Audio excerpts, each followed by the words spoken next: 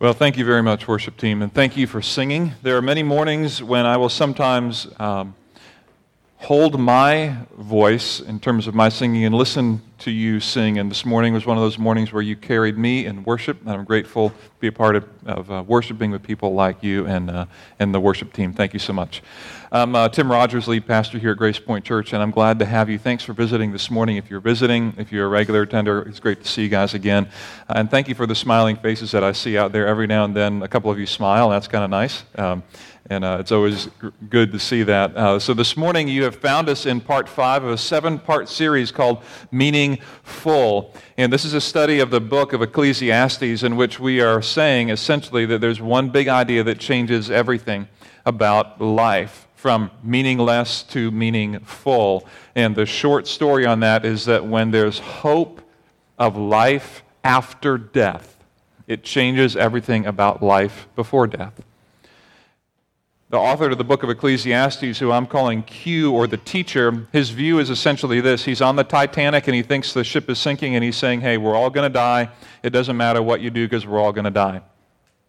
And in the meantime, we say, but you know what? Let's take a further view than that. Sure, death is coming for all of us, but there's life after that. And if we believe that, it changes everything. And here's what we said so far in this series, that changes everything about these things, and these are things that the author Q wrote about in the book of Ecclesiastes, about what is wise versus unwise, we covered in week 2, about how we see our work, we covered in week 3, about money and wealth, we covered in week 4, and today we find ourselves about oppression and injustice. Next week we're going to talk reputations, and then finally about knowing God's will. And the author to Ecclesiastes writes about all of these. Now, today to talk about oppression and injustice, this is something that actually, there's no doubt in my mind that we all have felt in differing degrees and different levels. In fact, if we were right now to be able to take a quick tour of our church facility, we would find some oppression and potential injustice happening in the toddler room right now. Right? When one kid takes something from the other that doesn't belong to him, and they might feel this moment of injustice, and they get very angry about what might happen, and there's a reaction to that, and we've all been there or seen that. Some of my most emotional moments as a child, I remember being moments where I was convinced that the world was against me, okay? One of those times was at Knoebels Amusement Park when we were back home on what missionaries call furlough, which is now called home assignment. My parents are missionaries. I grew up overseas. And we came to Knoebels one time on our furlough, and I was not tall enough to ride the roller coaster that my sister and her friends could ride. And it tells you something that I can still remember that emotion right now, right? That I'm like, are you kidding me? Like, injustice. I mean, cry unfair. Why can I not ride this coaster? Who cares if you have to be, 42 inches or 48 inches? I'm not going to fall out. I'll be fine. Let me ride. And they wouldn't let me ride. And I felt completely ripped off. I remember another time when I was a little older and my dad wanted me to mow the lawn. And I still remember that because my parents still lived just less than a half a mile or a quarter mile from the church. And I went out there and I'm like, really? Like, this lawn does not need mowed, okay? You ever been there, all right, where dad says, hey, go mow the lawn. I go out and I start mowing the lawn. I am grumpy and I have a bad attitude, and it is showing in my mowing. That kind of rhymes, okay, but it's true. And my dad comes out and kind of lets me have it a little bit, which is unusual because he's not a let-you-have-it kind of a guy. And I still remember the emotion of that moment, feeling like, but you can't even see. Like, I can't see where I just mowed. Why am I mowing the lawn, right? And I'm like, this is not fair. I mean, it just isn't fair. Oppression, injustice, are you kidding me? Even in college and into seminary, when you're doing group projects and you're assigned to work with people and they drag you down, you ever had that? Where you're actually trying to do work and you actually suffer because you're trying to do all the work and other people don't care because they know that you're going to do all the work, so why should they, right?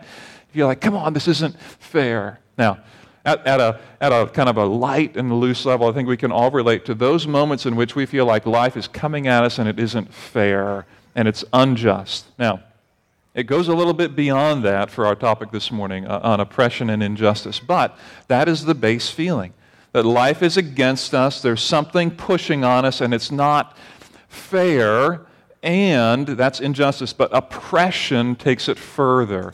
Oppression in the biblical word, the language of that, means that there is someone in power who is abusing that power and intentionally crushing or trampling the people underneath them.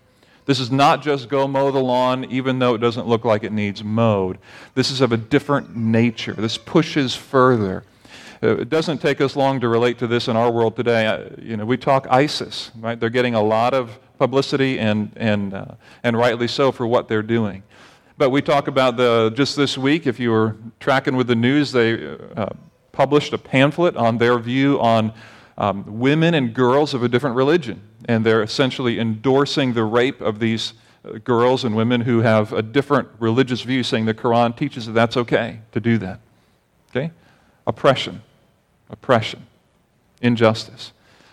You talk about what the Taliban did to this girl named Malala, which you may have heard of, where they board a bus and they shoot her in the face and the neck because she's going to school.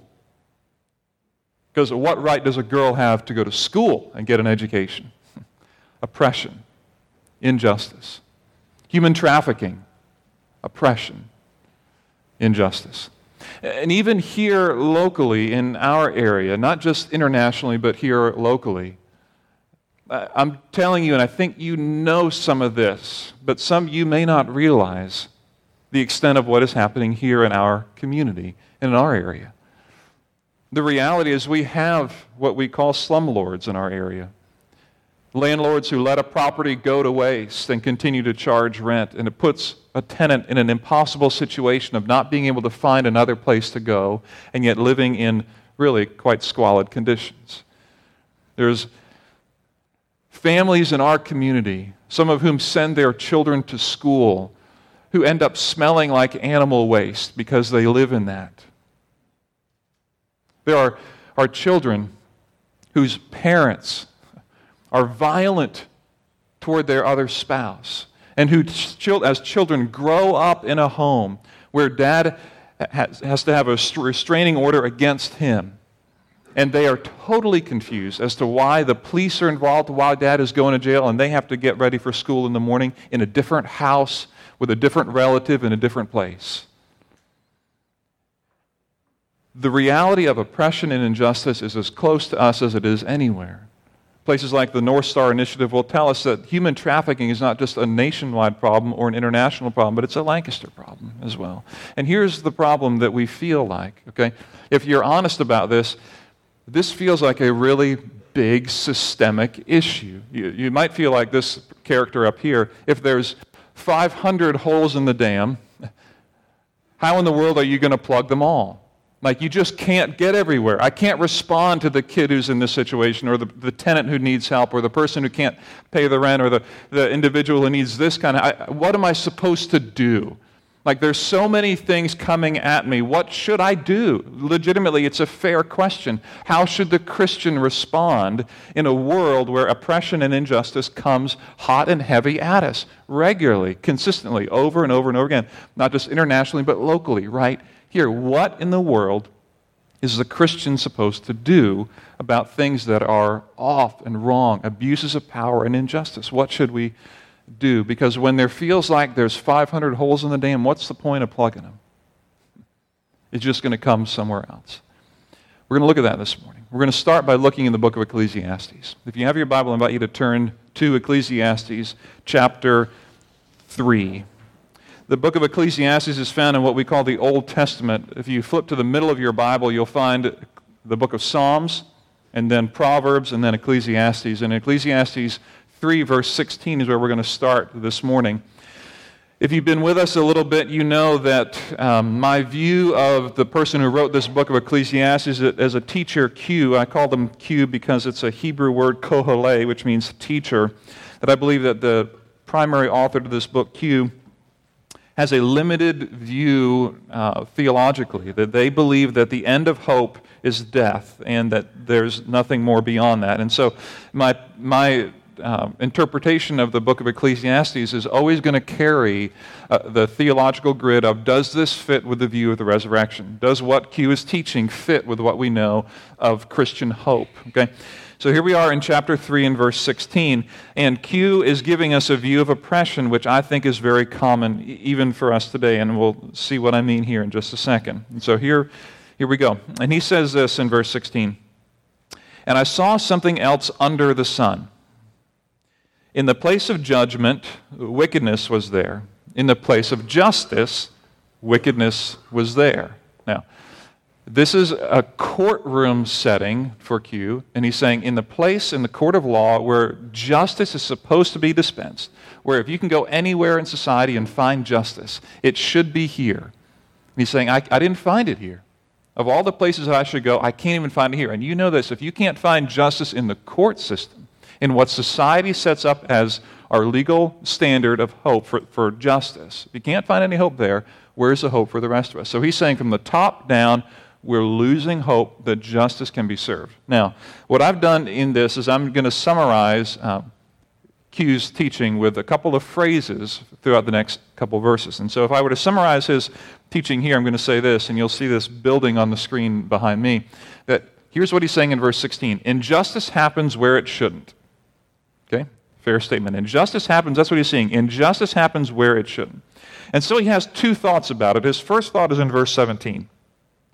"I thought in my heart, God will bring to judgment both the righteous and the wicked, for there will be a time for every activity, a time for every deed." So here's what he's saying about this. He's kind of saying, but don't worry, God will judge. You ever have that perspective or know people that have that? And it's not altogether bad. To say, listen, there's so much injustice, I can't control it all, but don't worry, God sees it all, and He will bring about justice in His time. It's a good thought. It's theologically sound that God will do that. He will bring about this judgment. So if I can't control all of what ISIS is doing, if I can't control all of what the Taliban is doing, if I can't control all the human trafficking that's going on, I can maybe just say, I'm going to trust God that in the future, some way, somehow, sometime, God is going to manage that. All right, that's under His sovereignty. Okay? But he has a second thought, and this is why Q can be kind of both confusing and pessimistic. Verse 18, "I also thought, as for men, God tests them so that they may see that they are like the animals. Man's fate is like that of the animals." And he says the same fate awaits them both. "As one dies, so dies the other. All have the same breath. Man has no advantage over the animal. Everything is meaningless. All go to the same place. All come from dust, and to dust all return. Who knows if the spirit of man rises upward, and if the spirit of the animal goes down into the earth?" Okay, so here's my summary of what Q says next in these verses. Actually, wait. Maybe he won't. Like, injustice happens where it shouldn't, but don't worry, God will judge. Actually, wait. Maybe He won't. Like, what he's saying now is, you know what? Who knows? Because I haven't died and come back to life. Like, who actually knows? Because I think God is doing all this so that we're reminded that our life is meaningless now. And he makes the case, hey, you're no different than an animal. The same judgment awaits you both. Therefore, everything is meaningless. Actually, wait. Like, maybe he won't. And then he makes a statement again in verse 22. And this makes logical sense. If life is meaningless and you're all going to die and we're just like the animals, this makes sense in verse 22. "So I saw that there is nothing better for a man than to enjoy his work, because that is his lot. For who can bring him to see what will happen after him?" And so here's my concluding paragraph or statement with Q here. I'm not sure, so enjoy life in the meantime. So if you read these statements down, he's saying, listen, injustice happens where it shouldn't. But you know what? Don't worry, God will judge. Actually, maybe he won't. I'm not sure, so enjoy life in the meantime. Like, that's kind of his progression of thought along here. Now, do you know people like that? Do you know people who are just like, you know what? I'm sure that God will judge, maybe. I think He'll take care of that, but I don't know why He doesn't take care of that now. Like, if He's going to do it later, why doesn't He do it now? Well, I don't know. You're going to press me on how that's going to work? I don't know. I guess I don't know. I mean, I think someone told me one time that He would. I think in church they believe that, and I think the Bible teaches that, but I don't know. I guess we are kind of like animals. Didn't we come from apes and gorillas? And isn't that kind of the way that works? And like, I don't know. But hey, enjoy life. Like, if you can enjoy today, enjoy it. This is Q's theology. This is his teaching on oppression. Like, it's there, and it kind of stinks. We sure hope God will do something about it sometime, but I don't know. You might be like an animal. If you can have a good day, have a good day. Okay? And he continues in chapter 4, verse 1. Again I looked and saw all the oppression that was taking place under the sun. I saw the tears of the oppressed, and they have no comforter. Power was on the side of their oppressors, and they have no comforter. This is actually quite impressive to me. I'm very impressed with what Q sees. It takes effort to stop and recognize the tears that come from the oppressed. It takes a heart to even write this and to recognize the pain and the suffering that people go through. I'm very encouraged by what he writes there. And then he goes on in verse 2. And I declared that the dead who had already died are happier than the living who are still alive. Oh, but better than both, verse 3, is he who has not yet been, who has not yet seen the evil that is done under the sun. So, in other words, here's Q's teaching. Oppression happens. It kind of stinks. I'm sorry that you have to see that. I wish you wouldn't have to see that. And look at the pain that it causes people. Look at their tears. Look at the hurt. Look at the helplessness. See it. Sorry you had to see that. But the good news is the people who are yet to be are happier than those who are. And again, I'm sorry you had to see that. So here's what I would say Q's teaching on this is. It's one of apathetic sympathy. And it's a phrase that I'm creating to try to describe a phenomenon that I see happening and how some people will even deal with oppression. In other words, there's a sympathy to it. I see that you are in pain. I see that you don't have access to the right things that you should have access to. I see that you are oppressed. Man, I wish I wouldn't have to see that. When is the commercial over? Like, when can I go back to my regular life? I'm not really going to do anything about it. Philosophically, I agree that you're oppressed. That's right. You don't have what you should have. You have been wronged. Things have gone wrong in your life, and it's maybe not your fault. I see it. I wish I didn't have to see it. And there's just not a movement beyond that. It's an apathetic sympathy. And that's a view that people will hold. The sympathy part makes us feel good because we kind of feel like we relate. Like, yeah, wow, I saw their tears. I'll think about you. I might even pray for you. Maybe I'll jot you a note, I don't know. But man, I'll shake my head and walk away thinking, man, that stinks. That's too bad. And it just stops there. And that's where it stops for Q, because there's really no hope for him, because this is all there is. Now, I want you to compare Q's teaching to that of Jesus. This is very, very, very profound. I'd like you to turn in your Bible, if you can, to the New Testament, to the Gospel of Luke, chapter 4. And this is so profound to me because Jesus enters the story, he enters the scene, and he brings such a different perspective. Such a different perspective. Luke chapter 4, beginning at verse 16. Luke is in the New Testament. It's the fourth book in the New Testament. The third. Matthew, Mark, Luke, and then John. Luke was a doctor, and he wrote an orderly account of things as they happen in Jesus' life. And this moment that we're going to read about is the moment in which Jesus introduces himself to people who wonder who he is and what he is here to do. Very important moment. And so, verse 16, he went to Nazareth, where he had been brought up, and on the Sabbath day he went into the synagogue, as was his custom. And he stood up to read, and the scroll of the prophet Isaiah was handed to him. Unrolling it, he found the place where it is written. Now you need to imagine this. People are gathered to hear. What is it that this man who's from here has to say? And he stands up, which is a little unusual. He stands up to read. And the crowd is waiting. What is it that you have to say. And here's what he says. Reading from Isaiah. The Spirit of the Lord is on me, because he has anointed me to proclaim good news to the poor. He has sent me to proclaim freedom for the prisoners and recovery of sight for the blind, to set the oppressed free, to proclaim the year of the Lord's favor. End quote. And then verse 20, he rolled up the scroll, gave it back to the attendant, and set down, the position teachers take. And the eyes of everyone in the synagogue were fastened on him. What will he say about what he just read?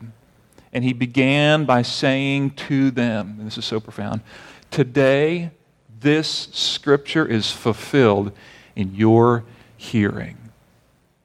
Amazing. It's amazing. Today this scripture is fulfilled in your hearing. I am the one who has come. To do what? Look at the language that is quoted from Isaiah. I've come not just to save in a philosophical, theoretical view. I have come, and here it is again, verse 18. He's anointed me to proclaim good news to the poor.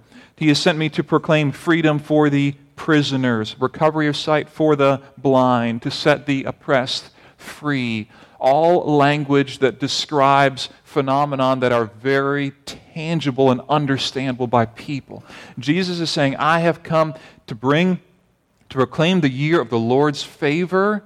Okay, that has a broad view, understanding that there's in the Israelite theology, there's if you will, a year or a future hope where all will be right. Kind of the year of Jubilee concept that God will set everything right in the world, and his favor will be on us as people. And in that year, all injustice will be corrected, all oppression will be gone, and everything will be right in the world. And Jesus is saying, I have fulfilled that prophecy in your hearing. I am here to do this. Jesus takes what is an apathetic sympathy of a teacher like Q, and he turns it, if you will, into an activated sympathy. Okay? Into a sympathy, or a better word even would be a compassion. A sympathy or a compassion that feels the pain of the poor, that understands the plight of the blind, that understands the oppression that needs to be freed, and says, I'm going to do something about it. I'm not just going to wait for the commercial to be over. I'm not just going to wish you well on my way through. I'm not just going to wish I hadn't seen that, or I wish you didn't have to know that these are things that our families and our community are dealing with. I wish you wouldn't have to know that. This is, I know it, I see it, I'm sympathetic to it, and I'm going to do something about it. And I'm going to bring salvation and help to the people who need it.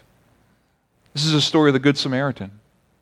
When the priest and the Levite walked by on the other side, and the Samaritan had compassion and acted on his compassion. Everywhere compassion shows up in the New Testament, it is followed by action. You cannot have compassion without action in the New Testament. This is why when Paul writes in Ephesians 2, 8, 9, and then 10, he says, it's by grace you've been saved through faith. This not of yourselves. It's a gift of God, not by works, so that no one can boast. That's verses 8 and 9. And then verse 10 continues and explains that you have been saved unto good works. You've been saved unto good works, to do the things that God has prepared beforehand for you to do. And so here's the deal. Here's the deal. That in the Old Testament, Q has this teaching, and it is a teaching that is common today. You know people like this, and if I'm honest, there are times that I am in this category of an apathetic sympathy, where I feel the pain, I see the pain, but I feel like, wow, there are so many holes in the dam to plug. I don't even know how to plug one. And so, boy, I hope things get better for you.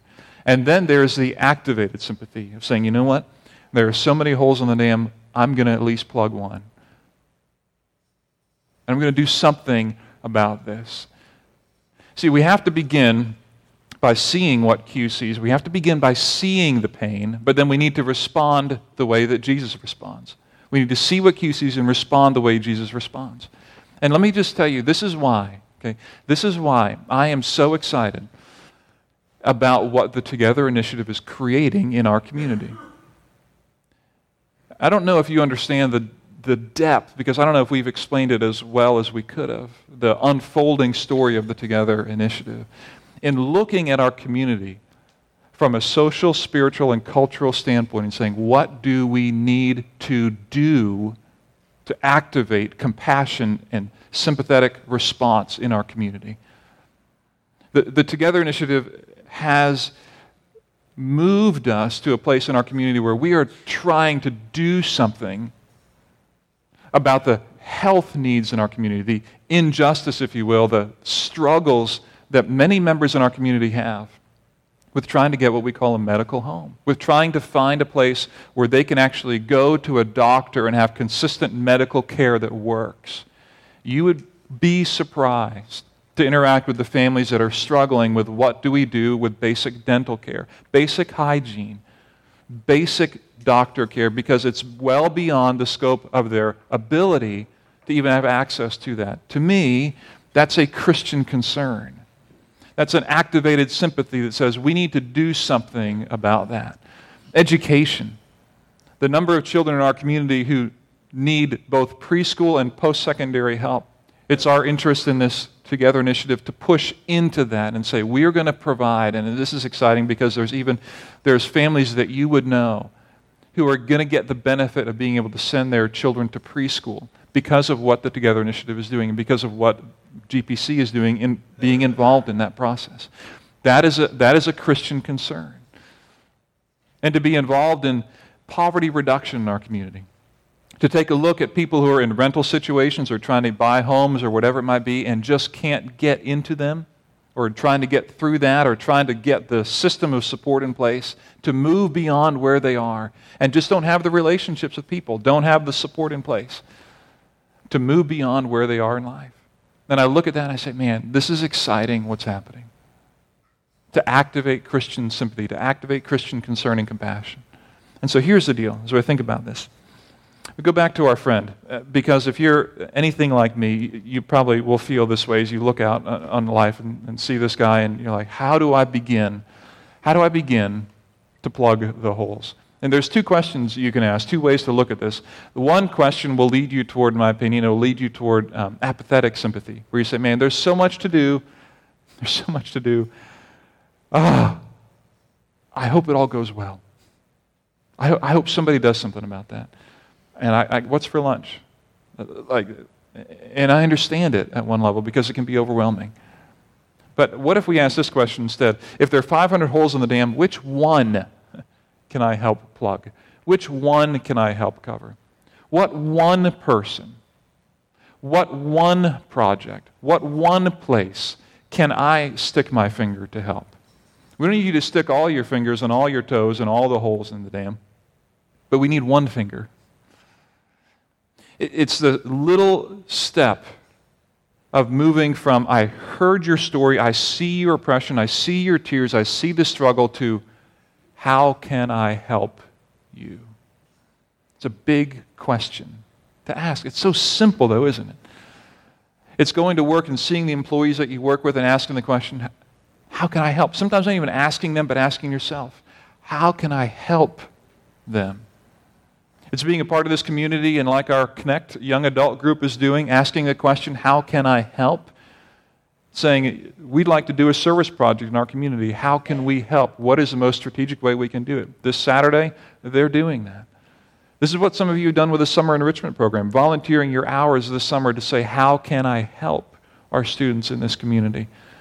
This is what you have an opportunity to do with whether it's cooking classes or some other workshops that we have lined up in the fall to say, how can I help? Some of you have driven people to appointments who've needed appointments. You're taking your finger and you're plugging the dam in one spot. Can you imagine? Can you just imagine for a moment what it would be like if we could get this community each to stick a finger in the dam? Each to stick one finger in a hole and plug it.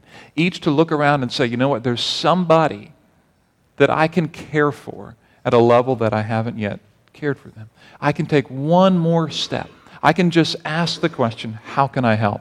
I don't need to solve it all, but I want to move from apathetic sympathy, where I just see the pain, to an activated sympathy, where I do something about it. Can you imagine what that would be like? Where businesses perhaps take care of something like the United Way Day of Caring on September 11 and 12, where we are working to renovate the old Paradise Elementary School and turn that into the Together Community Center, which will be the hub for so many social services and projects in our community, September 11 and 12. And your business and your employees, maybe you as a self-employed individual, take the day off on Friday and say, I'm going to go give my time, and I'm going to help plug a hole and make a difference in this community right there. There's a myriad of ways, but it comes down to the question of, can I take the step and just move in that intentionality from, I see the pain, I see the struggle, to what can I do to help? And can you imagine what this community would be like if we were full of people who ask that question? What can I do, just to plug one hole? How can I help? Jesus came, and he said it clearly in Luke 4. He came to bring salvation. He came to bring hope, both beyond the grave and here. To bring hope and help for those who need it the most. Will you pray with me? Our good God and Heavenly Father, I thank you for your word and for the challenge that it presents to our will and to our heart, for the mirror that it can hold up to our schedules and to our natural inclinations. It takes an effort, and we know this, to move from seeing the struggles around us to doing something about it. And I pray that we would be men and women, young men and young women, students, who are about that, who take that next step of activated concern and activated compassion and care, to love well, to serve well, and to demonstrate the effects of the gospel, where anywhere we see that brokenness, we can show the hope of the gospel of Jesus Christ, who brings wholeness and redemption and fullness of life for all those who are poor, blind, in prison, and oppressed. Give us the courage to do what we know we need to do with the things that we heard this morning. I pray this in Jesus' name. Amen.